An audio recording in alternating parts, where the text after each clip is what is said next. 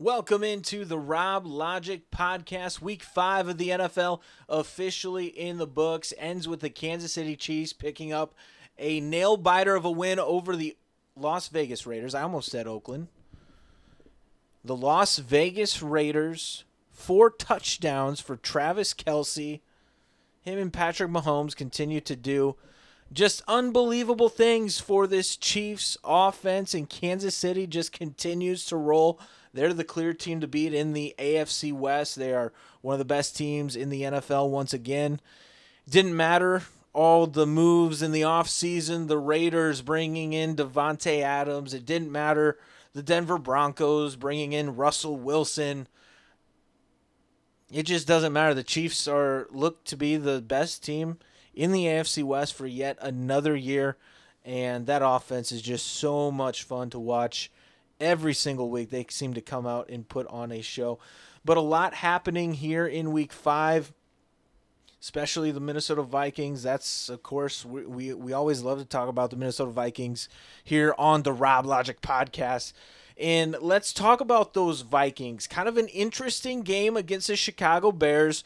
Vikings in the first half looked amazing, and then in the second half really felt like we were watching the Vikings team of a year ago that let teams stick around, find a way back, and then Minnesota would wind up choking and losing in a game like that. And that just wasn't the case again this week. The Vikings will make your blood pressure rise, might lose some hair during a Vikings game, but in the end, 29-22 victory over the Chicago Bears, even though it looked dicey there at the end when the Vikings needed to go down the field, eat up some clock, able to do it. Kirk Cousins capping it off with the rushing touchdown that I'm sure nobody saw coming.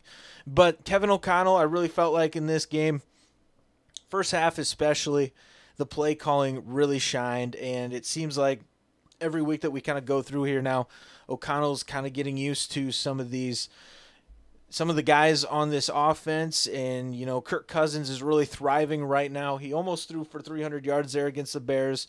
I think completed passes to 8 different guys, so spreading the ball around pretty well. Of course, that group headlined by Justin Jefferson, 12 catches, 154 yards.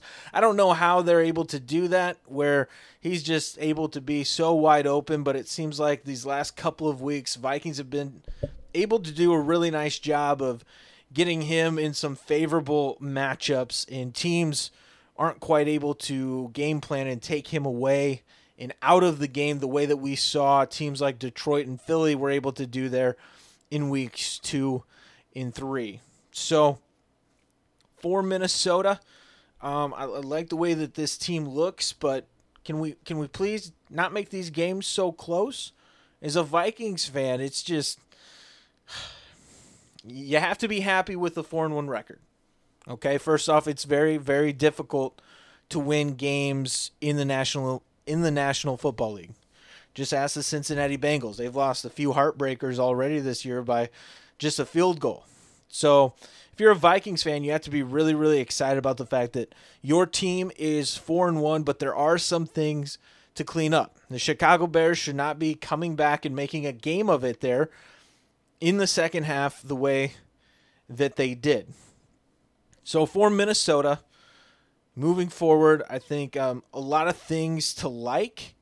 Defensively, I still have some questions as far as the secondary goes, but the front seven, I do like the way that they are able to generate pressure, and I would like to see some more blitzes called, but I think that group is starting to play better, but I do think that is kind of still a weak spot. The secondary especially, kind of a weak spot, but they're making plays when they need to, and when the game is on the line, and at the end of the day, that's really all that matters, and that's why this team is 4-1.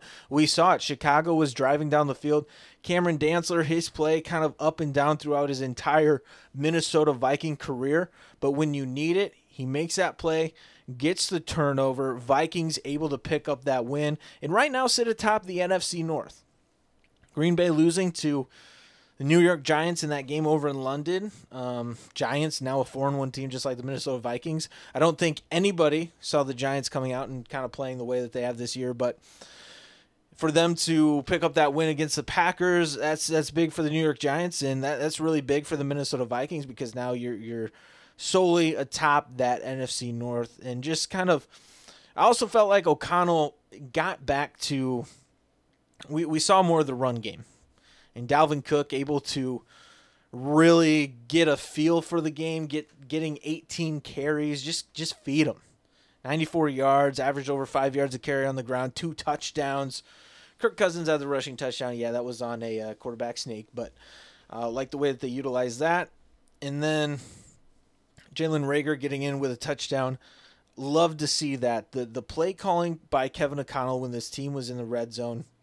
This year, the team has seemed to struggle in the red zone, but in this game, we saw some of that creative Kevin O'Connell play calling. See Jalen Reagor able to, on the sweep motion there, get the 1 yard touchdown run. A lot of different moving parts on that play, but for Minnesota, it's fun to watch when they're really clicking. And then defensively, would still like to see this team get to the quarterback a little bit more and pick up some more sacks. But at the end of the day, I think the defense is what it is. But as far as offense goes, we're still kind of starting to scratch the surface of what this offense really can be. But moving forward, you see all the different players that are getting involved. Irv Smith Jr. with 4 catches for 42 yards. KJ Osborne had 5 catches for 41. Adam Thielen had 4 catches. So Cousins is really distributing the wealth there on the offensive side of the ball, and that will bode well for Minnesota down the stretch. And the way that you allow Justin Jefferson to go off for 12 catches and 154 yards and get that wide open on some of the plays that he was against this Bears defense is you spread the ball around. You don't just try to feed one guy. And I noticed, the short and intermediate game, Minnesota really kind of was hitting that a lot with multiple guys, and that allowed the defense to creep up just a little bit, and then they're able to hit for some of those deep balls as well. So I think a pretty good balance from this Minnesota Vikings team. But the biggest thing I really want to see from the Vikings is a complete 60 minutes. We still haven't seen it yet. Great first half by this team against the Bears. But, third quarter, you didn't score at all.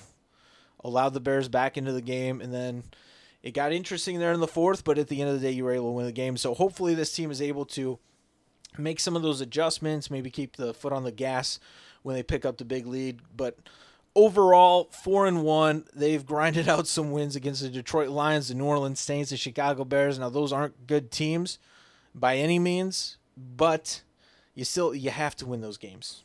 You have to win those games.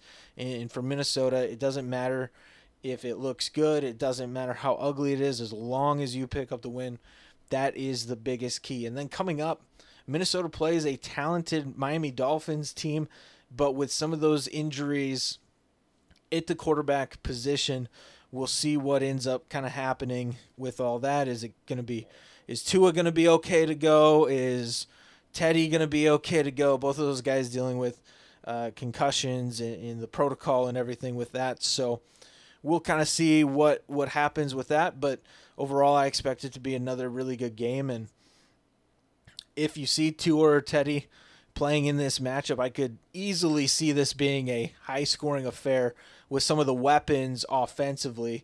And as a fan, you have to love the fact that on one team you've got Justin Jefferson and Adam Thielen, and the other you've got Tyreek Hill and Jalen Waddle. Two of the best wide receiver duos that you can get in the NFL. That's what you want to see as a fan.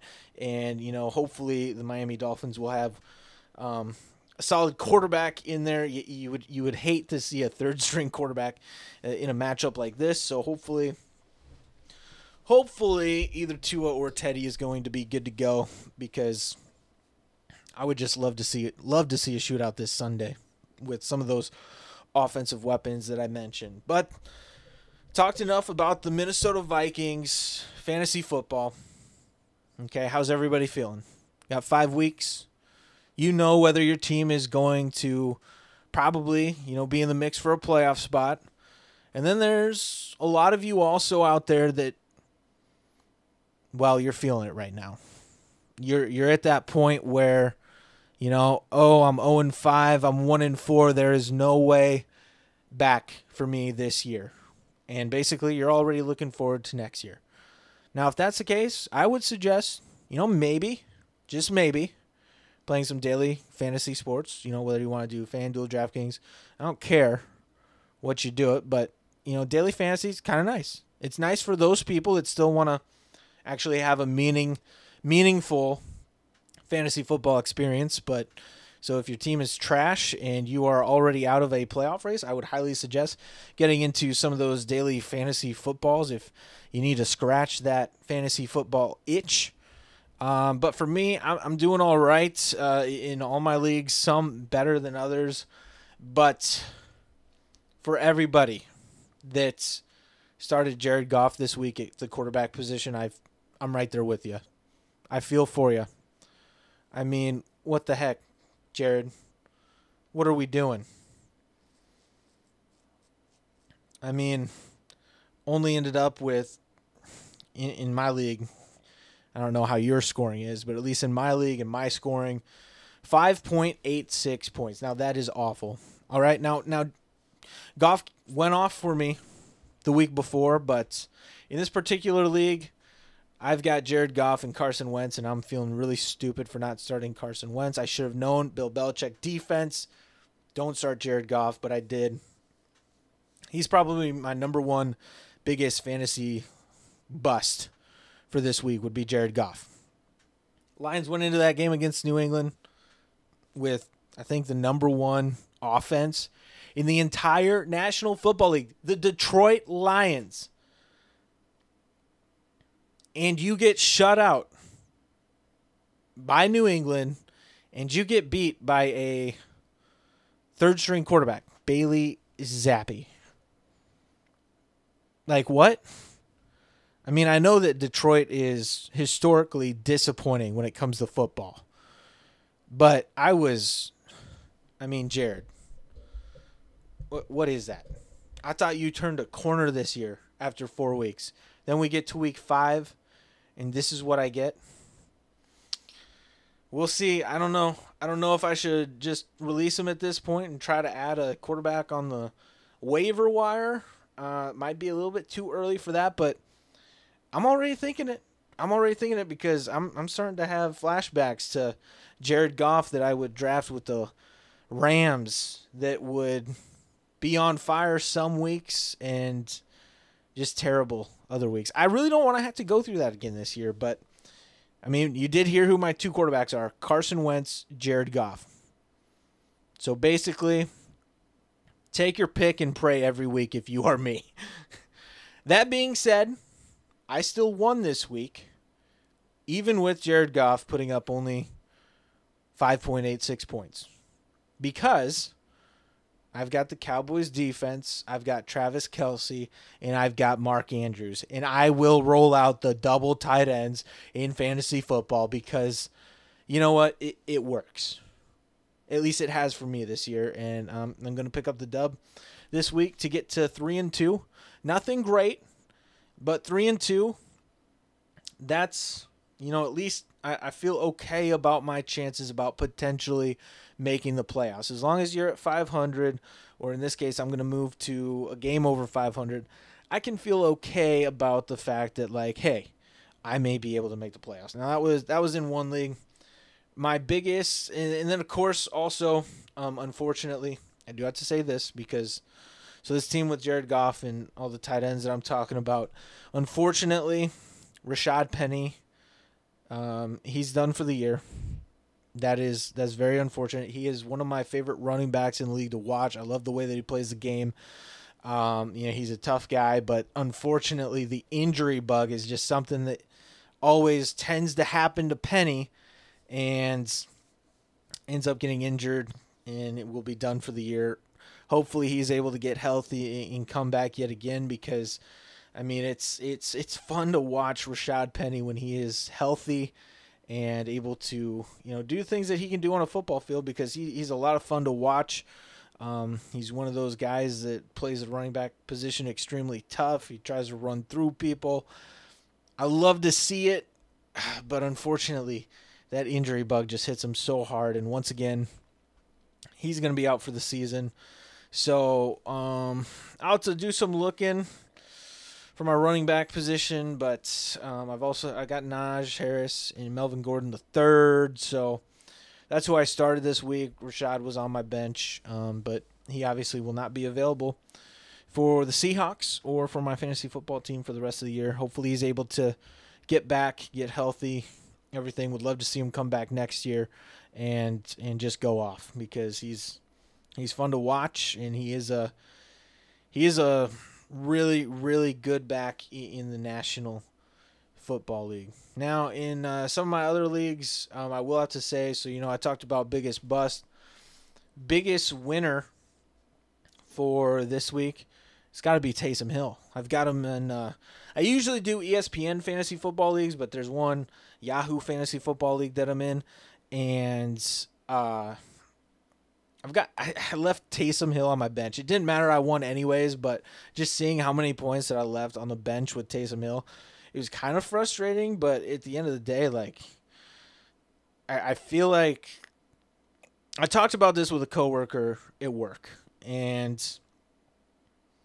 it just seems like Taysom Hill, he might have one just amazing fantasy football game, one or two every year, but like you never know when to start him, and that's typically why I stay away from him. Like, I've got him on my team because I was just that thin at tight end.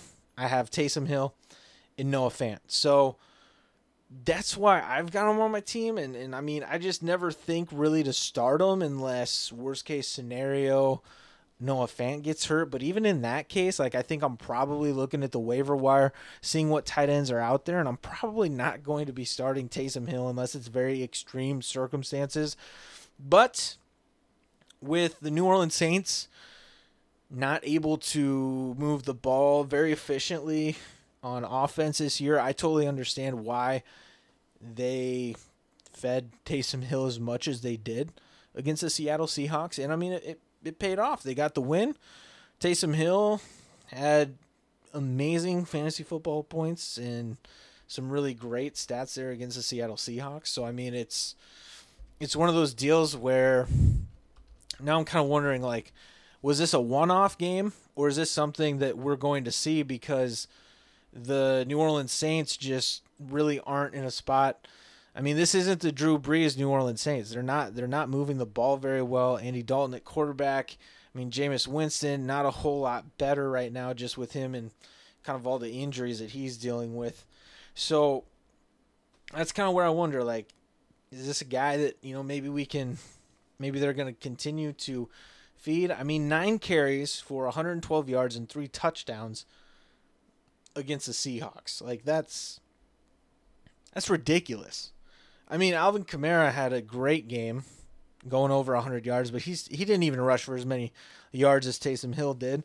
And then Taysom Hill also throwing for a touchdown in the game. He had as many touchdowns passing as Andy Dalton did. So I'm wondering with New Orleans, like, is this something where Hill is going to be kind of leaned on?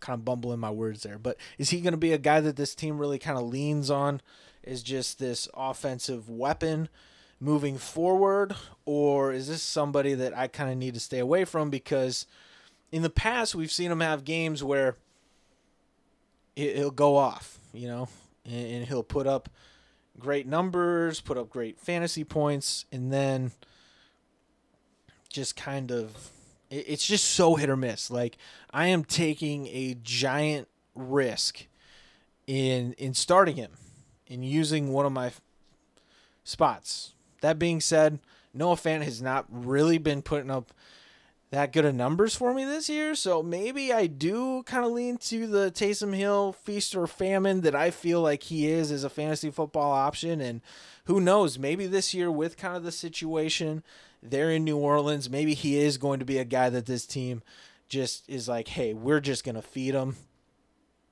We have to in order to be effective offensively. And, of course, New Orleans does have a pretty good defense there. So he's one that, I don't know, maybe I need to see one more week of Taysom Hill doing some pretty amazing things before I start him fantasy football-wise.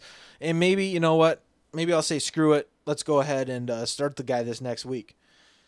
I could definitely see myself potentially doing that. But yeah, so, I mean, we'll kind of see how all that plays out, but that's one guy that I'm kind of looking at and really going to be watching. And, you know, if you're kind of out there looking on the waiver wire, it may be worth taking Taysom Hill if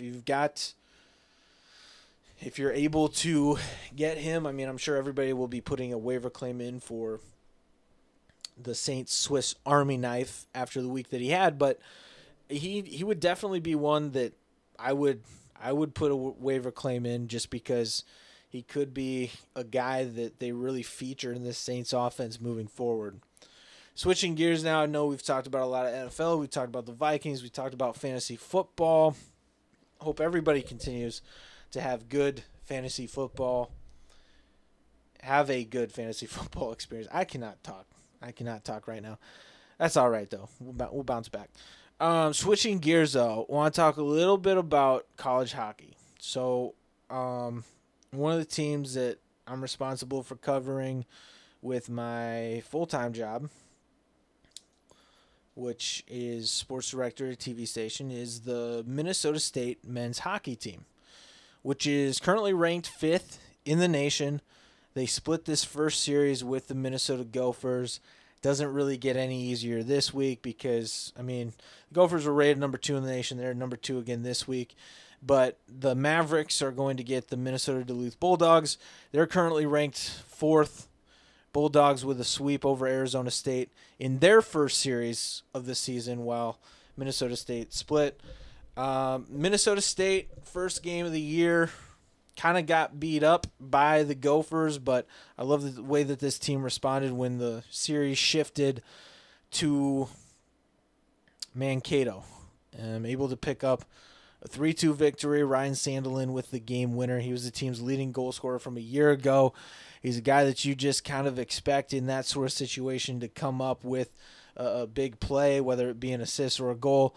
And in this case, it happened to be the goal that basically sealed it for the Mavericks to beat the Gophers in split. A lot of question marks for this Maverick team coming into the season, defensively and goaltending. Anytime you lose a player like Dryden McKay, who won a Hobie Baker Award, and he set all these NCAA records, it's hard to replace a guy like that. And I think, you know, after one game against the Gophers, it's easy to, you know, maybe hit the panic button. But Keenan Rancier really came back, played a good game there in game 2. I think he made 25 stops. And so team able to get the win and split the series. Probably best case scenario for Minnesota State, considering how the first game had went. And then you'll get this series against Minnesota Duluth before the team ends up playing St. Cloud State. So, yeah, it's fun to follow this team. And for me personally, so my hockey background before coming into this line of work, of working at a TV station here in Mankato, Minnesota, and becoming the sports director. Growing up in Iowa, hockey not a super big thing, you know. I really didn't know. Like, I knew hockey was a thing. Obviously, I knew that it was a sport. I'd watch Stanley Cup games, but that was really about it. It wasn't until I got to college that kind of started following the Minnesota Wild a little bit more religiously and kind of all of that. So, and then when I came to Minnesota, I just realized how big of a deal hockey actually is. And I mean, it's so cool because you have all of the rinks, all of the pond hockey rinks in the winter that are just constantly filled up because people are playing hockey all the time, and that's what everybody's talking about. All the different college hockey teams in the state, the Minnesota Wild, all the high school hockey teams. I mean, it is a cool experience. Like the first state tournament that I went to at the XL Energy Center, I had heard stories about, just how electric of an atmosphere it was for a high school hockey tournament, but you don't really understand it until you're there. And just the fact that, like, I mean, they sell this venue out for a high school state hockey tournament. I mean, it's just amazing. And then you see some of the players on the ice, and it's very, very high level, elite stuff. And I mean, it's no surprise that Minnesota produces so many professional hockey players at the end of the day, because they really put on a show out there. And so I've continued to kind of learn about hockey every year here. And then Minnesota State, back when I started in 2014, that's kind of always been the thing here in Mankato, is the Minnesota State men's hockey team. And some things that they've been able to do over the last few years, nothing short of incredible from a program standpoint. A couple of Frozen Fours for the first time in program history at the Division I level. Last year, finishing as the national runner-up to Denver.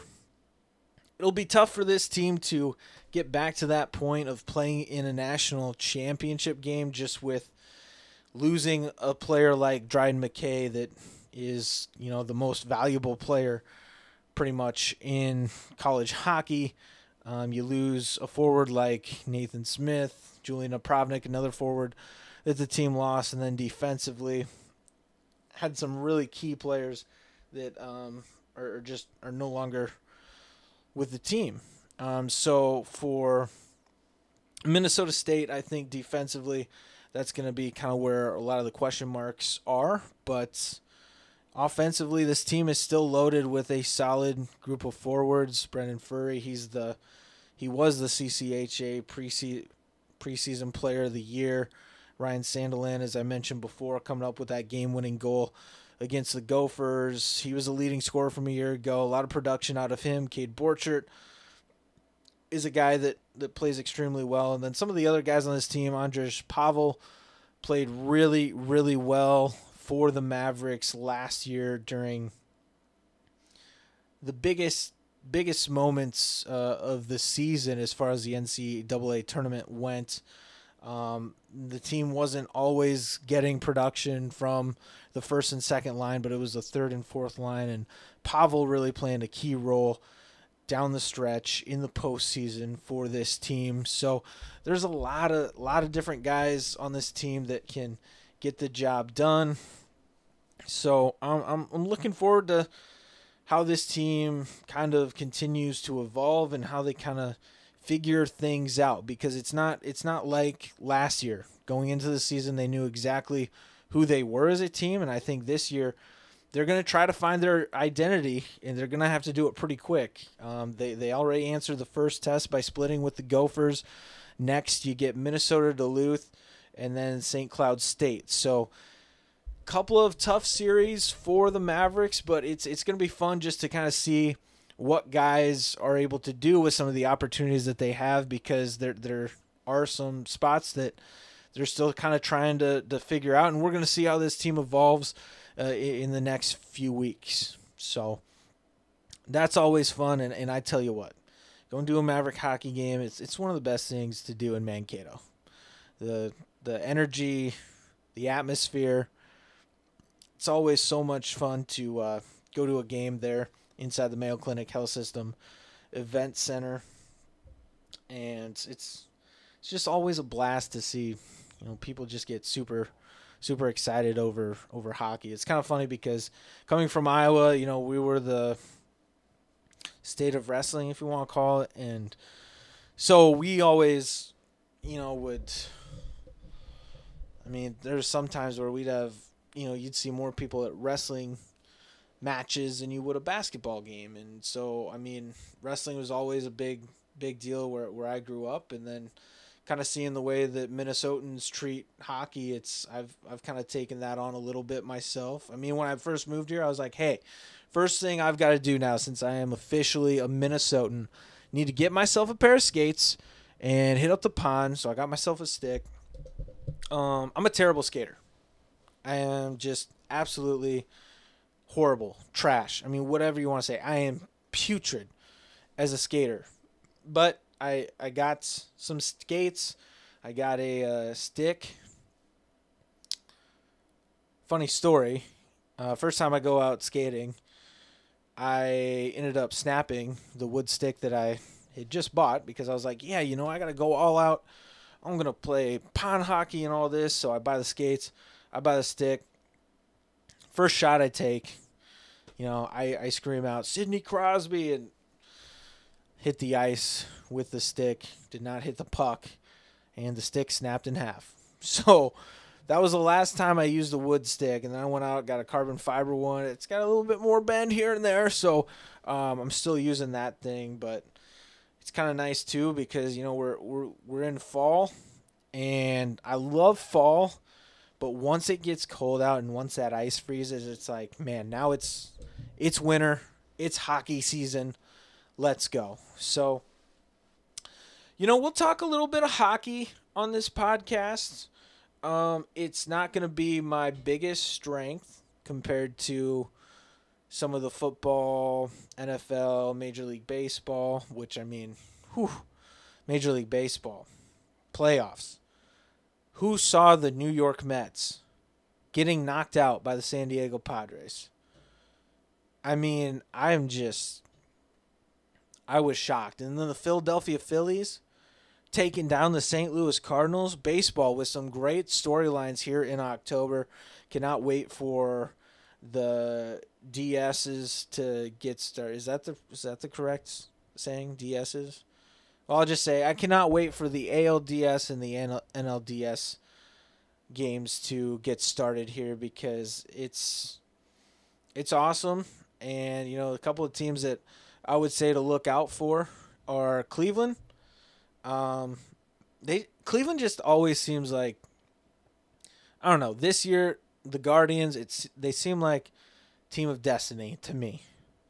Now I could be wrong. There is a great chance that I will be wrong.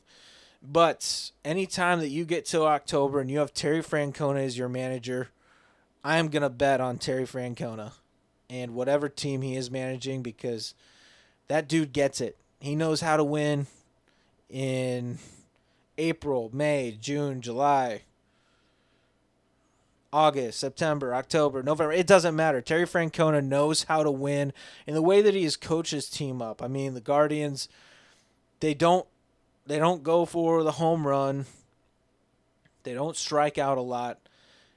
They put balls in play and good things happen. They pitch well. They play great defense. The Guardians play baseball the way that it was intended to be played. Not with all these analytics saying to go for the long ball, They're just getting the job done the old-fashioned way. And even though I am a Minnesota Twins fan, I really, really hope that the Guardians are able to make a deep run this postseason. I mean, it would be so cool for all of these analytics people to be kind of proven wrong with the way that the Guardians go about manufacturing runs. Because the way I look at it is like, yeah, I mean, we all love to watch home runs. We all love to see strikeouts. We all love to see all these pitchers that are throwing, 98, 100 miles an hour, starting games, coming out of the bullpen. Yeah, it's all great, but there's something refreshing about seeing the Cleveland Guardians manufacturing runs the way that they do by stringing together a lot of hits. They're not trying to just always get that long ball the way that all these other teams are. And guess what? It works. That's why they are in the playoffs. That's why they beat a team that relies heavily on analytics, the Tampa Bay Rays. So, I think watch out for Cleveland. Watch out for Cleveland in the American League. they are. I think they really have a shot to go to the World Series. I really do. That's a team I like out of the American League, and I've liked them ever since they clinched the American League Central. And as a Twins fan, I mean, it does kind of feel a little bit better if the team that beat out the Twins in the American League. Well, who am I kidding? The Twins, they're the third best team in the division. If it wasn't the Guardians beating the Twins this year out for the division, it would have been the Chicago White Sox. So I'll just leave that completely out of it. But then in the National League, New York Mets are out. That's a team that a lot of people thought, hey, this is the Mets' year to go out, go to the World Series, win a World Series. So what happened? What happened, Mets fans? What happened, New York? San Diego Padres come out, and in a winner-go-home Game 3 of that wild card series, Joe Musgrove just sits the Mets down and sends them packing. I mean, it's wild that you go out, you have Max Scherzer, you have Jacob deGrom, yet it's not good enough. It's not good enough, and, Joe Musgrove only allowing 1 hit, striking out 5 over 7 innings against the Mets, completely shut him down. And San Diego is marching on to the NLDS. So where does the National League kind of stand? Well, my favorite for the National League is actually going to be the defending World Series champions, and it just goes back to that championship pedigree. Manager Brian Snitker, I think he pulls all the right strings when they need it, and there's just something about the Braves. I mean, they really came on here in the last few months of the season. They were off to such a rough start. The Mets were off to such a great start, but yet who won the National League East? It was the Braves, and I really like the Braves. I like everything that they've done.